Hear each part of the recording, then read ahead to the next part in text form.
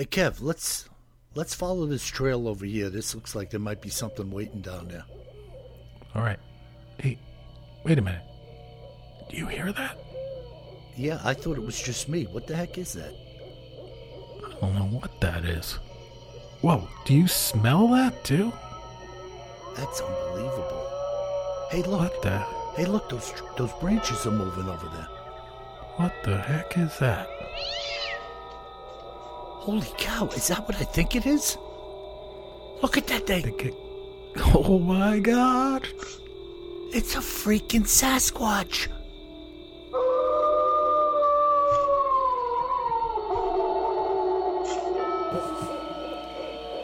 Welcome to the Bigfoot Terror in the Woods Sightings and Encounters podcast. I am your host, W.J. Sheehan. Hello, everybody, and once again, welcome to our show. My name is W.J. Sheehan, author of the series of books entitled Bigfoot Terror in the Woods Sightings and Encounters. All of them, volumes 1 through 9, are available at Amazon in ebook and paperback formats. And if you're an audio buff, you can get volumes 1 through 8 at iTunes, Audible, and Amazon as well. So please partake of them. And by the way, I thank you once again for praying for my wife, Paula. And I encourage you to keep going. Thank you very much for your support in this matter. And now may I introduce you to my brother and co-host, KJ Sheehan. Kev, how are you? I'm doing great. How about you, Bill? Very good, very good. I'm constantly in touch with people from the podcast. You know, Kev, I always reach out to people if they have a story to tell and talking to them on the phone, and I was talking to a fella named Isaac today down in Florida. Isaac, good talking to you. And, did he see a skunk ape?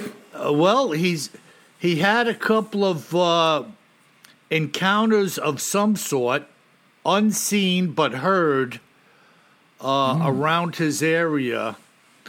And it's funny, he doesn't live far from Crystal Springs, which I have an interesting account in Volume 9 from a college professor down in that area. Do you remember me, Kev, talking to you about him investigating the rhesus monkeys down there? Oh, yeah. Yep. And he was the one who told me about the Tarzan movies and the Riverboat Captain and the release of these monkeys that are now living down there. And it's funny, this guy Isaac, not far from there. And, you know, there's a lot of freaking unknown country down there where he lives. You know, swamps, Everglades. There's certainly plenty very swampy. Yeah, very swampy for sure. And a lot of Florida is super rural. Yeah. People don't realize that often. Yeah. Yeah, it's like a lot of other places, Kev, that we always talk about, right, Kev? Where people live. They figure, who's going to see a Bigfoot around here? But you go 10 miles in one direction, and it's no longer Miami Beach. You know what I mean? Yep. So that's the way it is, folks. I mean, like I said before, 9.5 million square miles of real estate in North America. That's a lot of country. So, my Speaking of real estate, Bill, I'm out at the coast today, and I'm walking down the beach tonight after work. The sun's going down, and the fish are jumping more than I've ever seen them. Wow. Of course, I don't have a fishing pole in my hand. Yeah, that's the way it works. But I never saw anything like it out here. I mean, there were fish everywhere. Could you tell what you were seeing coming out of the water? I never saw anything like this, so I don't know what the heck they were. Wow. But it was crazy. Right beyond the surf line, the fish the whole way. Like I walked like 3 miles, and the whole way there were fish everywhere. Yeah, I remember one day years ago out at Shinnecock or Cupsog Beach, and it had to be maybe a mile and a half out off the shoreline.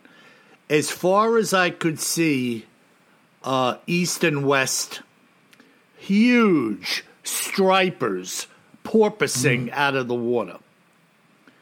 Now, you know, at 1.5 miles, for me to be able to identify a striped bass, huge cows flying around. They must have been chasing herring or bunker out there. Of course, even if I had a pole, there was nothing I could do. They were 1.5 miles off the shore.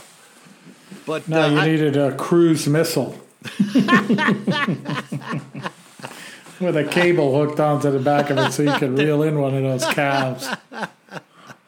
Yeah, it's a funny thing when you run into that phenomena, you know, when you're standing there. I couldn't believe it. I mean, I'm walking down the beach, and again, I spend a fair amount of time walking down the beach in the evening, and I never saw anything like this. They were everywhere. Yeah. So, crazy. It's an incredible phenomena. Yeah. So what do you got, brother, in today's Cryptids in the News and Other Oddities segment? We are going far away tonight, Bill. Uh-oh. We're going to China. Really? Yeah. Wow. We're going to talk about the Yeren. Yeren.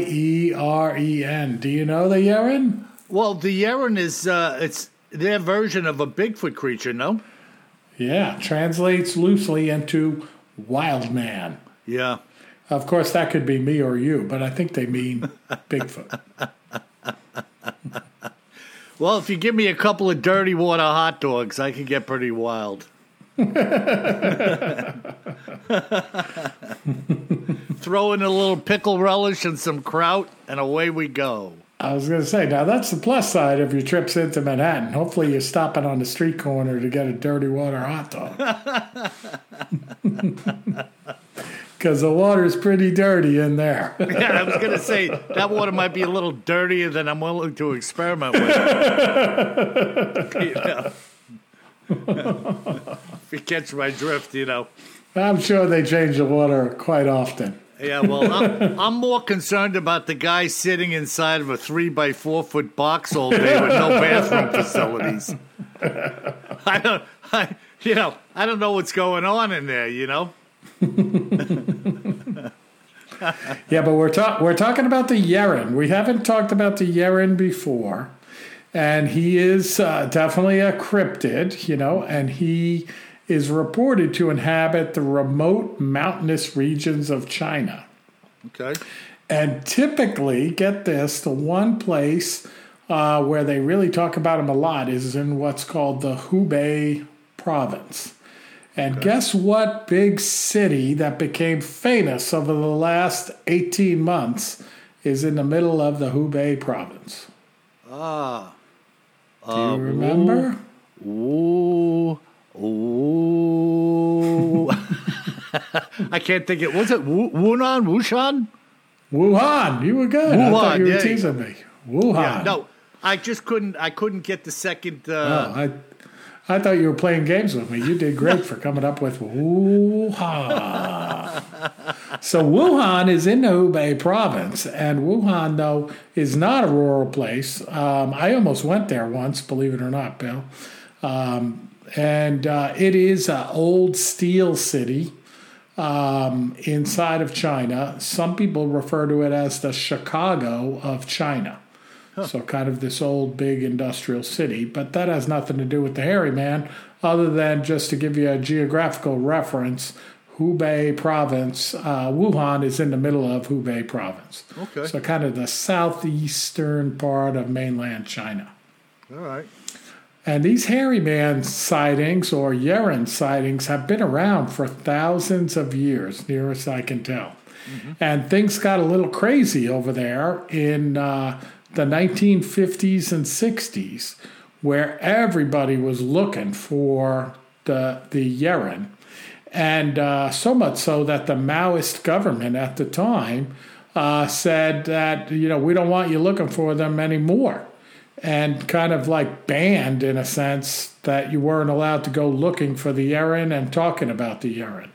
Of course, only in China, right? Yeah, but did something happen? Were there murders or missing persons or anything that everyone went ballistic looking for it? There were always reports about it, and they loved, looking into it, and the country was fascinated with it.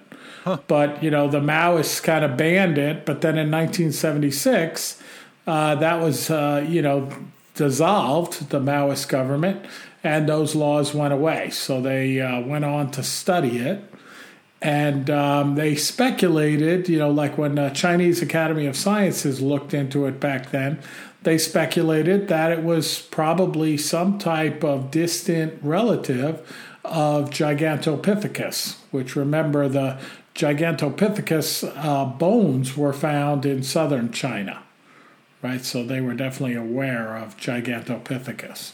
Yeah, interesting. Do we know? Everything's tight-lipped over there, but are there any societies over there or people sharing information and/or evidence about the Yeren?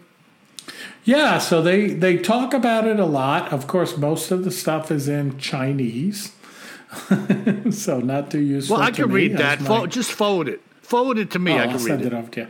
By the way, I meant to tell you, this is the Chinese Bigfoot, not to be confused with the Bigfoot that speaks Chinese, right? Uh-huh. Which we've heard about before, the gibberish, Yeah. Yeah.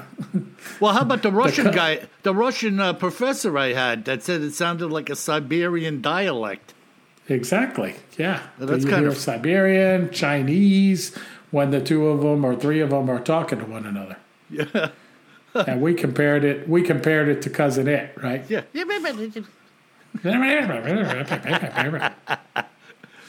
Hey, the descriptions. Oh, go ahead.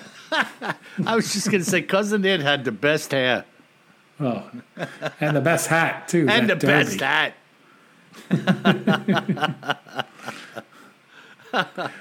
So get this. So the description of this beast, they say, of course, that it walks upright, and it stands about 6 feet tall, so it's not as big as our hairy man. Uh-huh. And it's covered with a tawny colored hair all over its body, especially long at the scalp.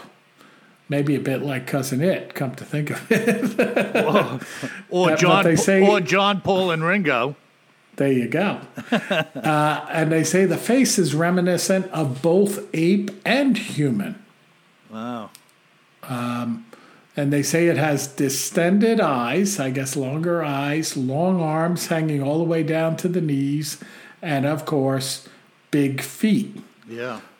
But get this. They say that the Yeren supposedly laughs when it comes across a human.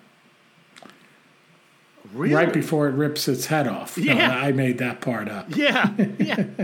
Laughter, huh? Yeah, I never heard anything like that, right? Yeah, I hope it doesn't sound like Predator Lane. That's the Schwarzenegger. Remember that when he did that? It was like, oh. Schwarzenegger said, "You're one ugly, you know what." then he hit the nuclear button, and that was the end of the laughing Predator. That was the end of it. Yeah.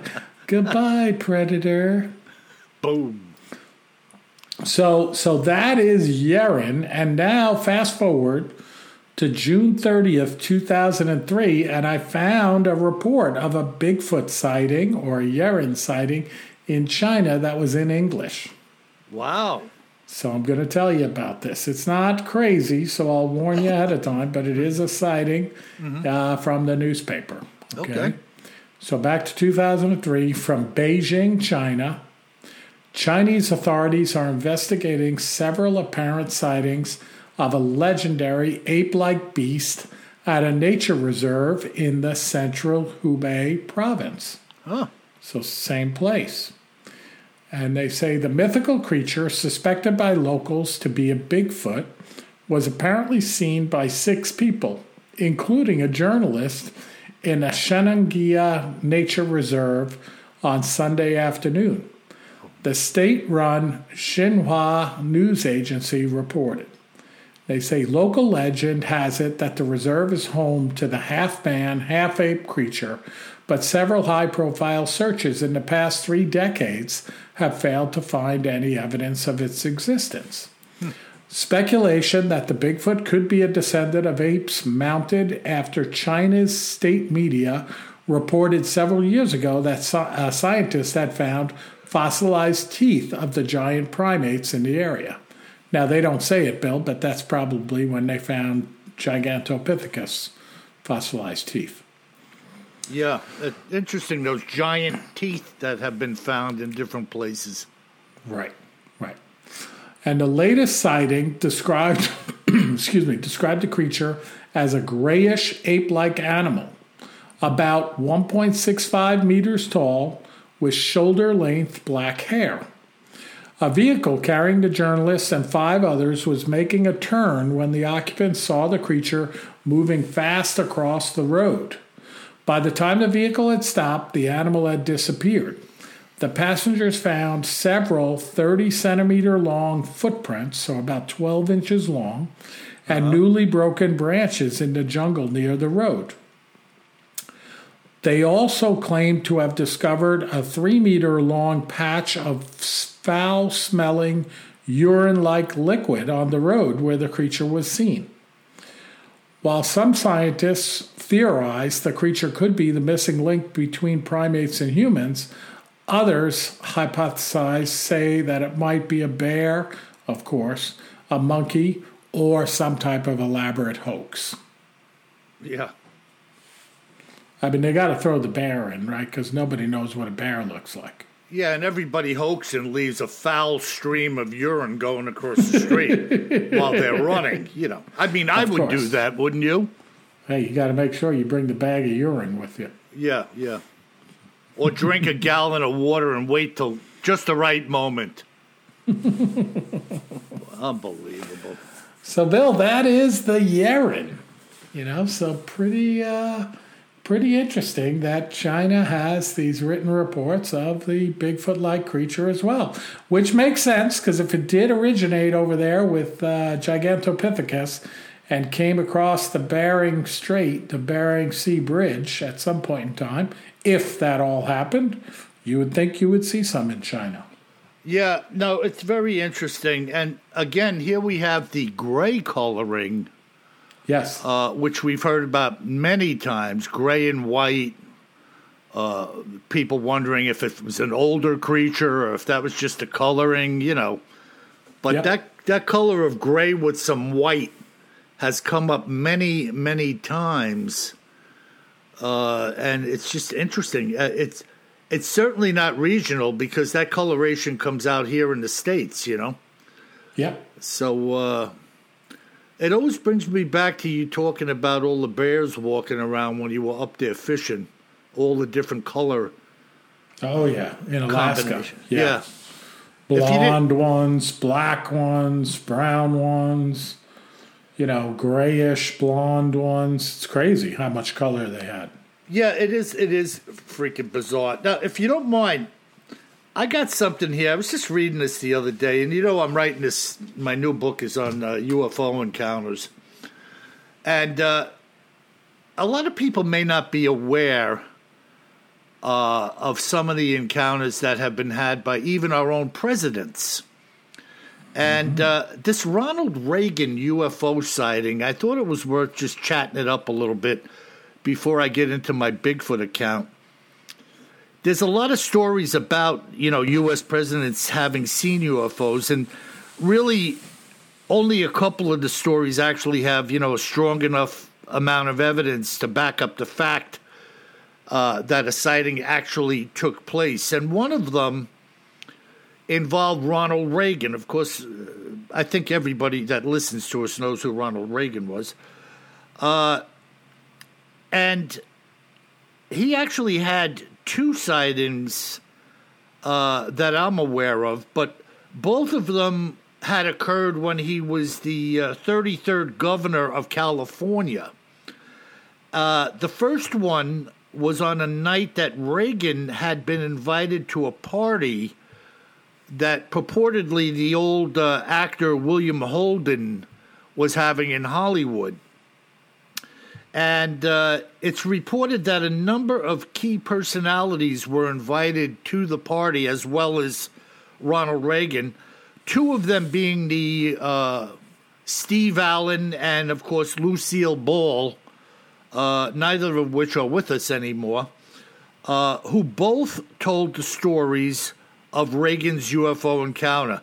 Now, apparently, according to the article, Reagan was missing when the party began, and the party was actually held up until he and Nancy had arrived approximately an hour late. According to both Steve Allen and Lucille Ball's versions of the events, Reagan was very excited when he arrived at the party. And he described that he and Nancy had seen a UFO while coming down the coast highway to Los Angeles and stopped to watch it. Some unconfirmed stories of the event also stated that the object had actually landed. Lucille Ball, in her account of what was said, stated that after he was elected president, I kept thinking about that event and wondered if he would still have won if he ever told anybody or everyone that he had seen a flying saucer. It's kind of interesting, huh? She was reminiscing that, geez, I wonder if he would have been thought a kook had he mentioned it before he became the president, you know? Oh, absolutely, yeah. Now, the other sighting occurred in 1974, just before Reagan had ended his second term as governor. And this particular story was told by an Air Force colonel, Bill Paintner, who became the pilot for Reagan in his Cessna Citation jet plane following his retirement from the Air Force. In a story that Reagan told to Norman Miller, Washington bureau chief for the Wall Street Journal, the governor's plane was making an approach to land in Bakersfield, California. It was during the descent that Reagan noticed a strange light behind the plane. We followed it for several minutes, Reagan had told Miller. It was a bright white light, and we followed it to Bakersfield when all of a sudden, to our utter amazement, it went straight up into the heavens. Paintner, let me just get this here. Paintner, the pilot, stated, it appeared to be several hundred yards away, and it was a fairly steady light until it had begun to accelerate. Then it appeared to elongate. The light took off. It went up a 45-degree angle at a high rate of speed. Everyone on the plane was surprised. Paintner also added that the UFO went from normal speed cruising to a fantastic rate of speed instantly. If you give an airplane power, it will accelerate, but not like a hot rod. And that's what this was like. So it goes on a little bit more, but I really think it's interesting, you know, when you have people of note that take a step out onto the water, so to speak, and let you know what it is they saw. Obviously, those two things were kind of really unusual, you know, but they saw something, you know, that got their attention, and they watched it, you know. No doubt about it, yeah. Pretty cool, huh? Very cool. Yeah, there's a lot of people. You know, when you breach the subject, Bigfoot, Yeren, UFO, whatever it may be, if you breach the subject long enough and hard enough, you're going to get conversations that develop out of that, because people are seeing things out there. They're just afraid, for the most part, who they're going to talk to about what they've seen. Exactly. So now, speaking of people who talk to somebody about what they saw, this following evidential finding was brought to my attention by Dirk Haynes, a then resident of West Plattsburgh, New York.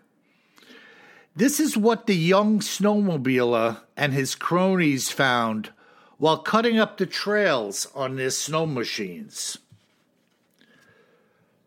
To be honest with you, Bill, there wasn't a whole lot to this experience. other than what we came upon in the timber, having not actually seen a Bigfoot. Having said that, I knew you would be interested, and so I reached out to you anyway, and I'm glad he did. In the winter of 2002, I and two of my buddies from college broke out our snowmobiles for a little winter mayhem. I borrowed my dad's truck and trailer so I could make the rounds collecting all the machines before heading over to the area between Upper Chichagway Lake and Ingram Pond, with the Ragged Lake being to the south of us. If any of you people are familiar with this area, make sure you chime in with us. 2 days prior, about 20 inches of snow had fallen over the area, with that being on top of the foot of snow that was already on the ground. My dad's truck had a plow on the front, so when we reached our destination, I dropped the trailer to clear out a spot for us to park, and then we hooked the trailer back up to the truck. By the time everything was said and done, it was close to 10 a.m. when we entered the woods. Having made our way north towards Ingram Pond, we stopped to have a bite to eat, after which Bobby suggested that we head south towards Ragged Lake. Now approaching Ragged, we followed the edge of the lake to its southernmost point, where there's a stream connecting it to Indian Lake, just to the south. We had stopped to walk over and check out the stream, and it was Daniel who first noticed the tracks in the snow.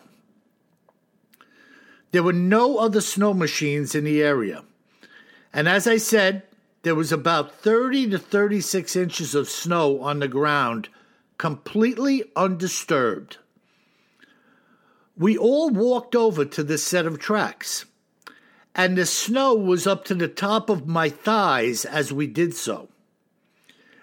As we stood there, the tracks were leading both up and down the stream's edge, with the ones we were looking at directly coming right up to the stream's edge. Philip was the first one to actually look down into one of the tracks, and being the most astute of the group, commented that he didn't see any boot tread in the bottom of the print. All of us now looked down into the track to see, and it was true.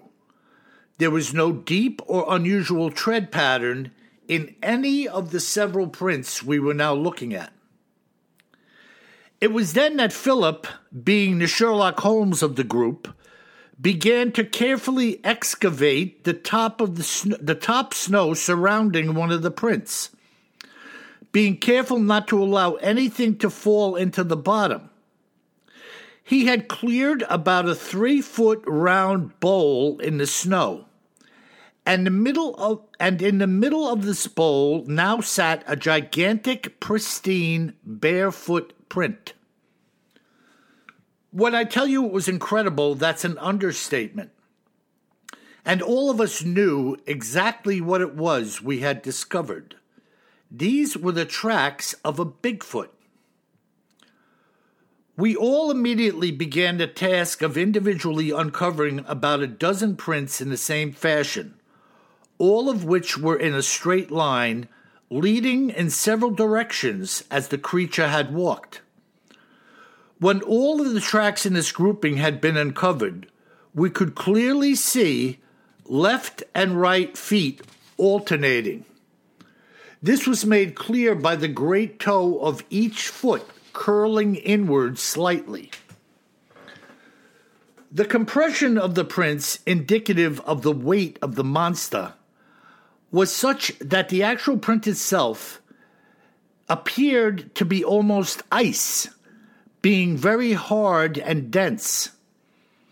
When we moved the snow away from one of our own prints, it was nothing of the sort compared to these, with none of our group weighing in at over 200 pounds. I can testify that at the heel These prints were about 6 inches wide and tapering up to just behind where the toes attach, about 10.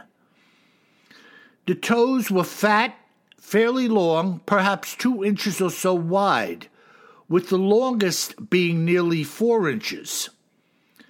We followed the tracks for a great distance to a point where they met the main road, and it appeared that the Bigfoot had crossed the street.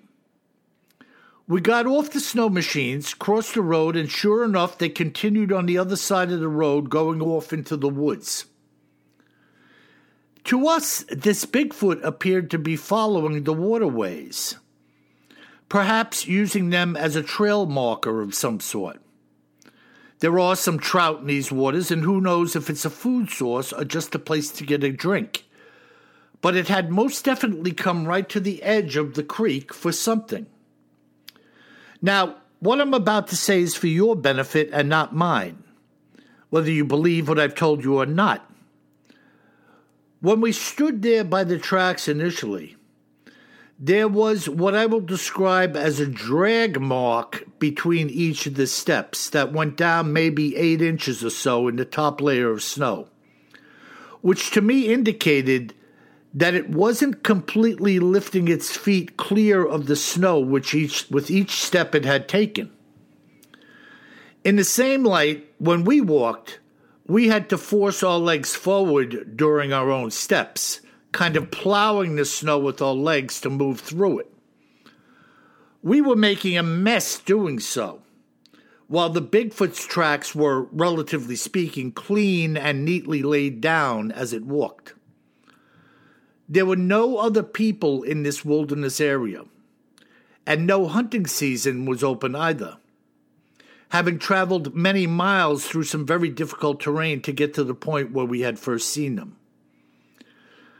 I don't mean to sound arrogant, but there are no boots made on the planet with a sole that looks like a giant foot. And the notion of somebody coming into where we were to lay down fake prints for miles is ludicrous. When we had cleared the surrounding snow from, as I said, about a dozen prints, it took me personally 2 extremely exaggerated steps to make up one of this creature's strides.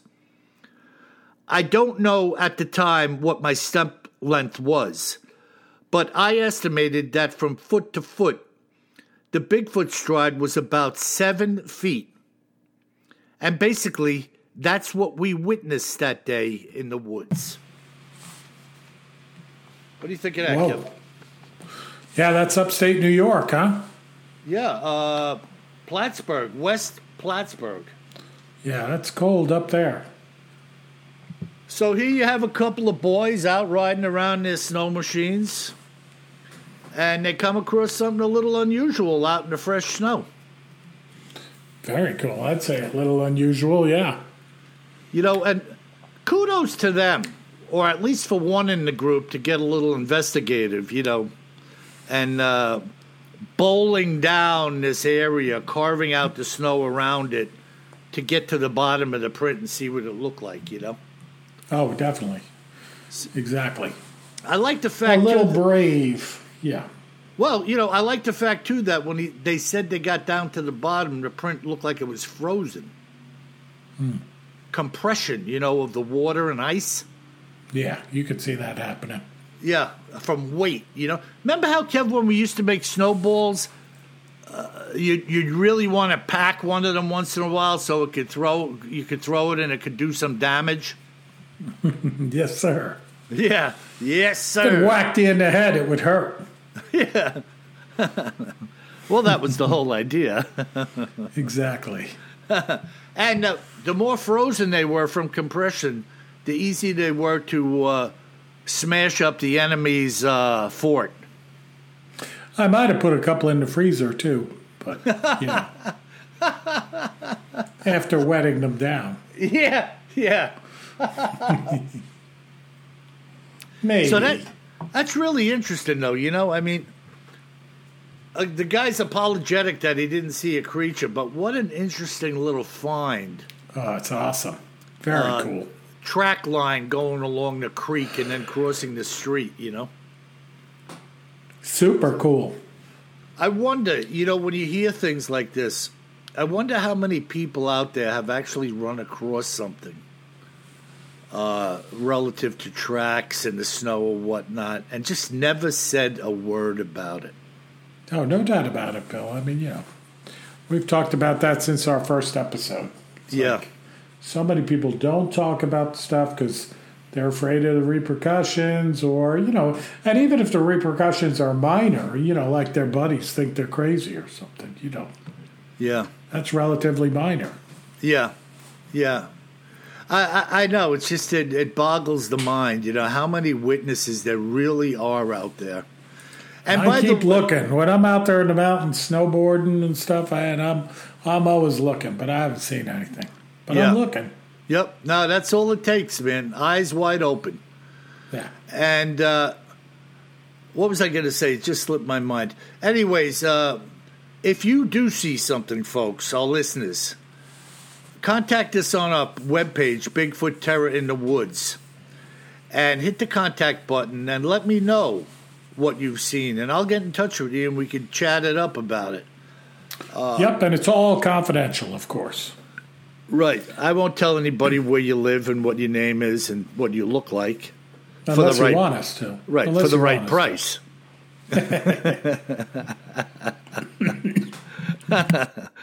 So that's it, Kev. Great account. A little teaser about Ronald Reagan's UFO sightings. I like that. I hadn't heard about that. I got to read about that a little bit. Yeah. Ronald Reagan. Good old Reaganomics, seeing UFOs. Also, Jimmy Carter.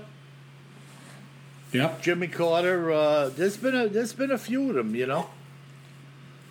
So what do we got, my brother, in our listener mail segment? Yes, sir. So first we're going out to Washington State, to Aaron. And Aaron says, love the podcast. I wanted to reach out to you guys to see if one of you could call to discuss my dad and I seeing a Sasquatch on a logging road southeast of Mount St. Helens. Mm-hmm. Very long and involves the Skookum Cast location and a sighting a year or two after that cast was done roughly 1/10 of a mile away. And according to the BFRO, the location of the cast was not publicly known and definitely not by my dad and I. The fact that we saw a Bigfoot a year later in the middle of nowhere, very close to where the Skookum Cast was taken, prior to anyone knowing about it, by the way, was very incredible to say the least. If you want to reach out sometime, give me a shout. I live in Washington State. Keep up the good work. So I don't know if you reached out to him yet, Bill, but Aaron would be a good contact. Yes, and as a matter of fact, Aaron and I had a really good conversation. Ah, very cool. Now, it turns out, like Aaron said to me, do you recall the Skookum Cast? And I had it confused with something else. But he kind of squared me away on it.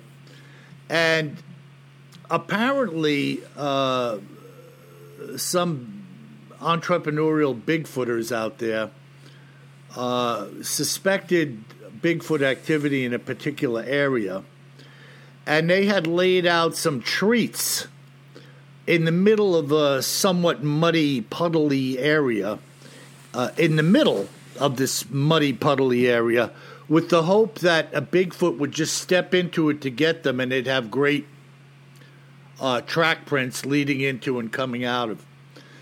But and these are like some Reese's peanut butter cups, or? Yeah, Reese's peanut butter cups. And a bucket of Kentucky Fried Chicken with a side of freaking gravy potatoes. Hey, now we're talking. I might even beat up a Bigfoot to get at that. For me, it would be a basket of Bojangles and some Bojangles biscuits. There you go. Bring on that Bigfoot. So it turns out that Aaron told me when they came back to investigate this area where they put the bait out, the Bigfoot, for whatever reason, apparently laid down on its side outside of the extra muddy area and reached in to take the goodies. A little tricky Bigfoot. Yeah, so the Skookum cast was of like some body parts from this creature laying on its side and not footprints going in or out. So it was a little trick or treat for the Bigfoot. Yeah. Isn't that interesting? But now Aaron and his dad had an encounter of this thing passing by in front of them. Same creature or another one, who knows? Right. About a year or a year and a half after, and had no knowledge of the Skookum cast or anything really being around there, so to speak. Right. And the BFRO boys and whoever else was involved were real anxious to get over there and have a look-see, having the knowledge that Aaron didn't have about the Skookum cast. Mm-hmm. So kind of interesting, how things play out, Very cool. See, and to me, that's a very credible account. He's not trying to overly embellish what he saw.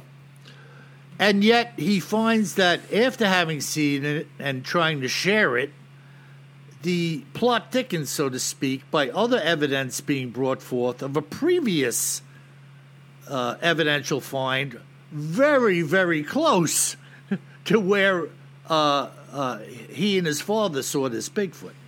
Yeah, and like he mentioned, and I would reinforce, in the middle of nowhere. Yeah. I mean, you can't make this stuff up. I forget the exact details, but he was far away from anything where they found themselves when they saw this Bigfoot, Yep. So, be it as it may, people are going to have their own opinions about such things. But when I heard Aaron talk to me about it and the excitement in his voice in retelling the story, it rang true to me. And, it's interesting, very interesting. No, pretty cool. Well, Bill, what holiday is coming up near the end of this month? Thanksgiving? No. Christmas? No. Halloween? I'll give you a hint. Halloween it is. I was going to give you a hint. Boo! So perhaps this next letter made me think about it, but I did want to remind you, Bill, that the recording of our Halloween episode is coming up, so I hope you have something creepy picked out, because I do. Yes. Well, I got something creepy. And just make sure you remind me, because I'm going to lay on some extra creep. Extra creep? Maybe even a creep fest. So this next letter, not related to creepiness or creep fest, I assure you, comes from Barbara. Uh-huh. Barbara doesn't say where she is, but the subject is your witch episode. Uh-huh. Aha, Bill. Yeah. Message. Hi, guys. You absolutely forgot to mention, number 1, not all witches are aligned with the devil, ! Uh-huh. Number 2, physicians during that time targeted women healers as witches so that women were not practicing medicine. Uh-huh. And then she doesn't sign it or say anything else. So I'm willing to agree that we forgot to mention that not all witches are aligned with the devil, and that physicians during the time targeted women healers as witches. And that's it? I mean, what else do we want to say about? What else do we want to say about the witches? Not all of them fly on brooms, as far as we know. Not anymore. They'd have to be electric. I mean, some of them aren't green with a wart on their nose, right? Right. How about a Tesla broom? I don't know, Bill. What do you think about the witches that aren't aligned with the devil? Well, I would say this. It's a heck of a word to use to title yourself if you don't want to be aligned with evil, because, why don't you just call yourself a healer or an herbalist or whatever else? Once you embrace that name, I mean, there's a lot of connotations that go along with that title, So that's all I'm going to say about that, Kev. That's right. And I would say, Barbara, I would research what you're talking about more, but I don't want to.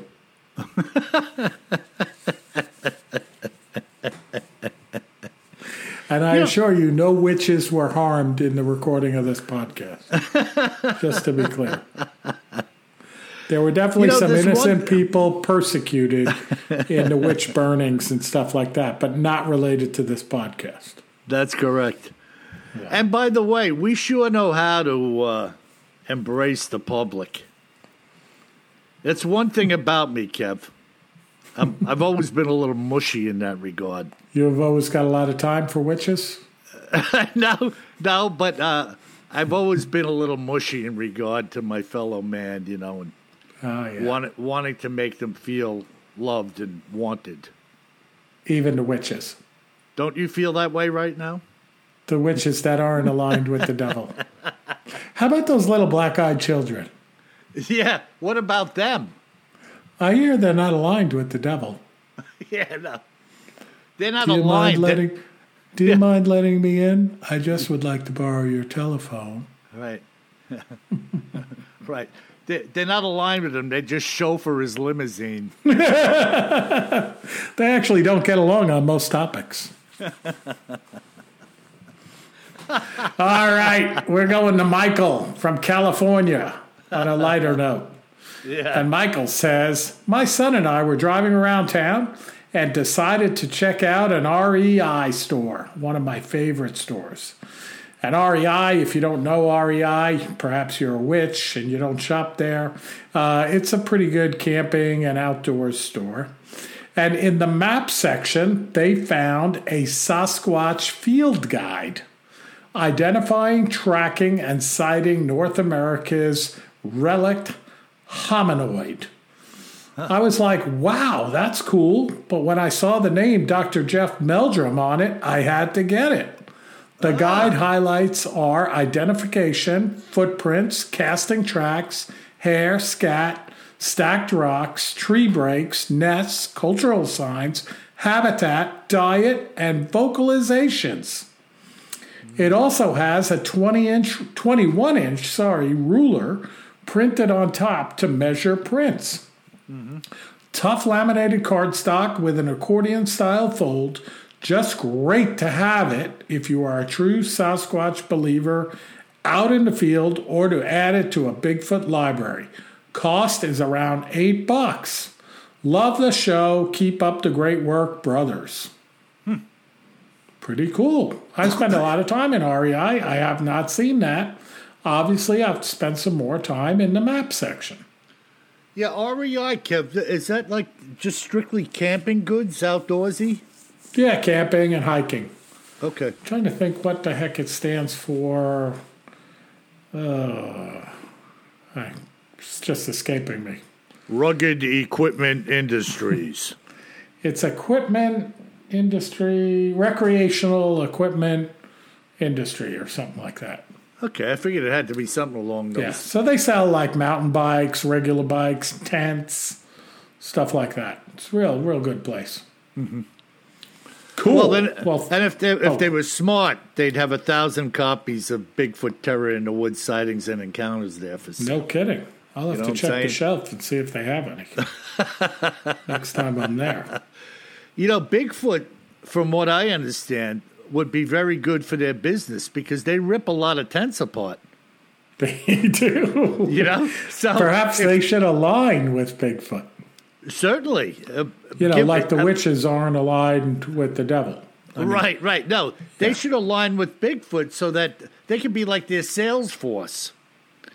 For every mountaineering tent that you rip apart and its occupants, you get a commission. You don't want to rip the occupants up so that they can never go camping again or never want to go camping again. Kev. right? Because then you can't sell another tent to them. Yeah, but listen, who cares? You're a Bigfoot. You got to tear the people apart. It's what they do. It's what they do, exactly. And then they leave a little. They leave a little business card that says "Another human unarmed in the woods." Literally unarmed. I tore their arms off. Right. Unarmed. Love Bigfoot. Awesome. There you go. All right, and we'll end with a nice email, Bill, from John in Ireland. And he says, "Dear William." Uh-huh. Okay, John, it's a nice note. Otherwise, I'd be mad that you forgot me. "Dear William, I'm sorry to hear that your wife is ill. I will remember you both in my prayers. I love your show and the good humor between you both. In times of distress, I have used the who sound, which connects with the Holy Spirit. Huh. And who is H-U. Have you ever heard this before, Bill? Never before reading the email. Yeah, and he says it sounds like who. Best wishes, John from Dublin, Ireland. John. John, you're a man after my own heart. And thank you for praying for my wife. Everybody out there, lift up my wife. She's going through quite a time right now, and I'm sure the recovery will be soon and swift. But Absolutely. Thank you. Thank you, all of you people, for chiming in with your best wishes, and I appreciate that greatly. So that's it, Kev, huh? That's it for this week, Bill. All right, well, if you find yourself out in the woods near the Skookum Cast area, Northern California, Washington State, Oregon, walking around, eating a PBJ, you better remember one thing, my friends. Always carry more gun than you think you're going to need. Sleep tight.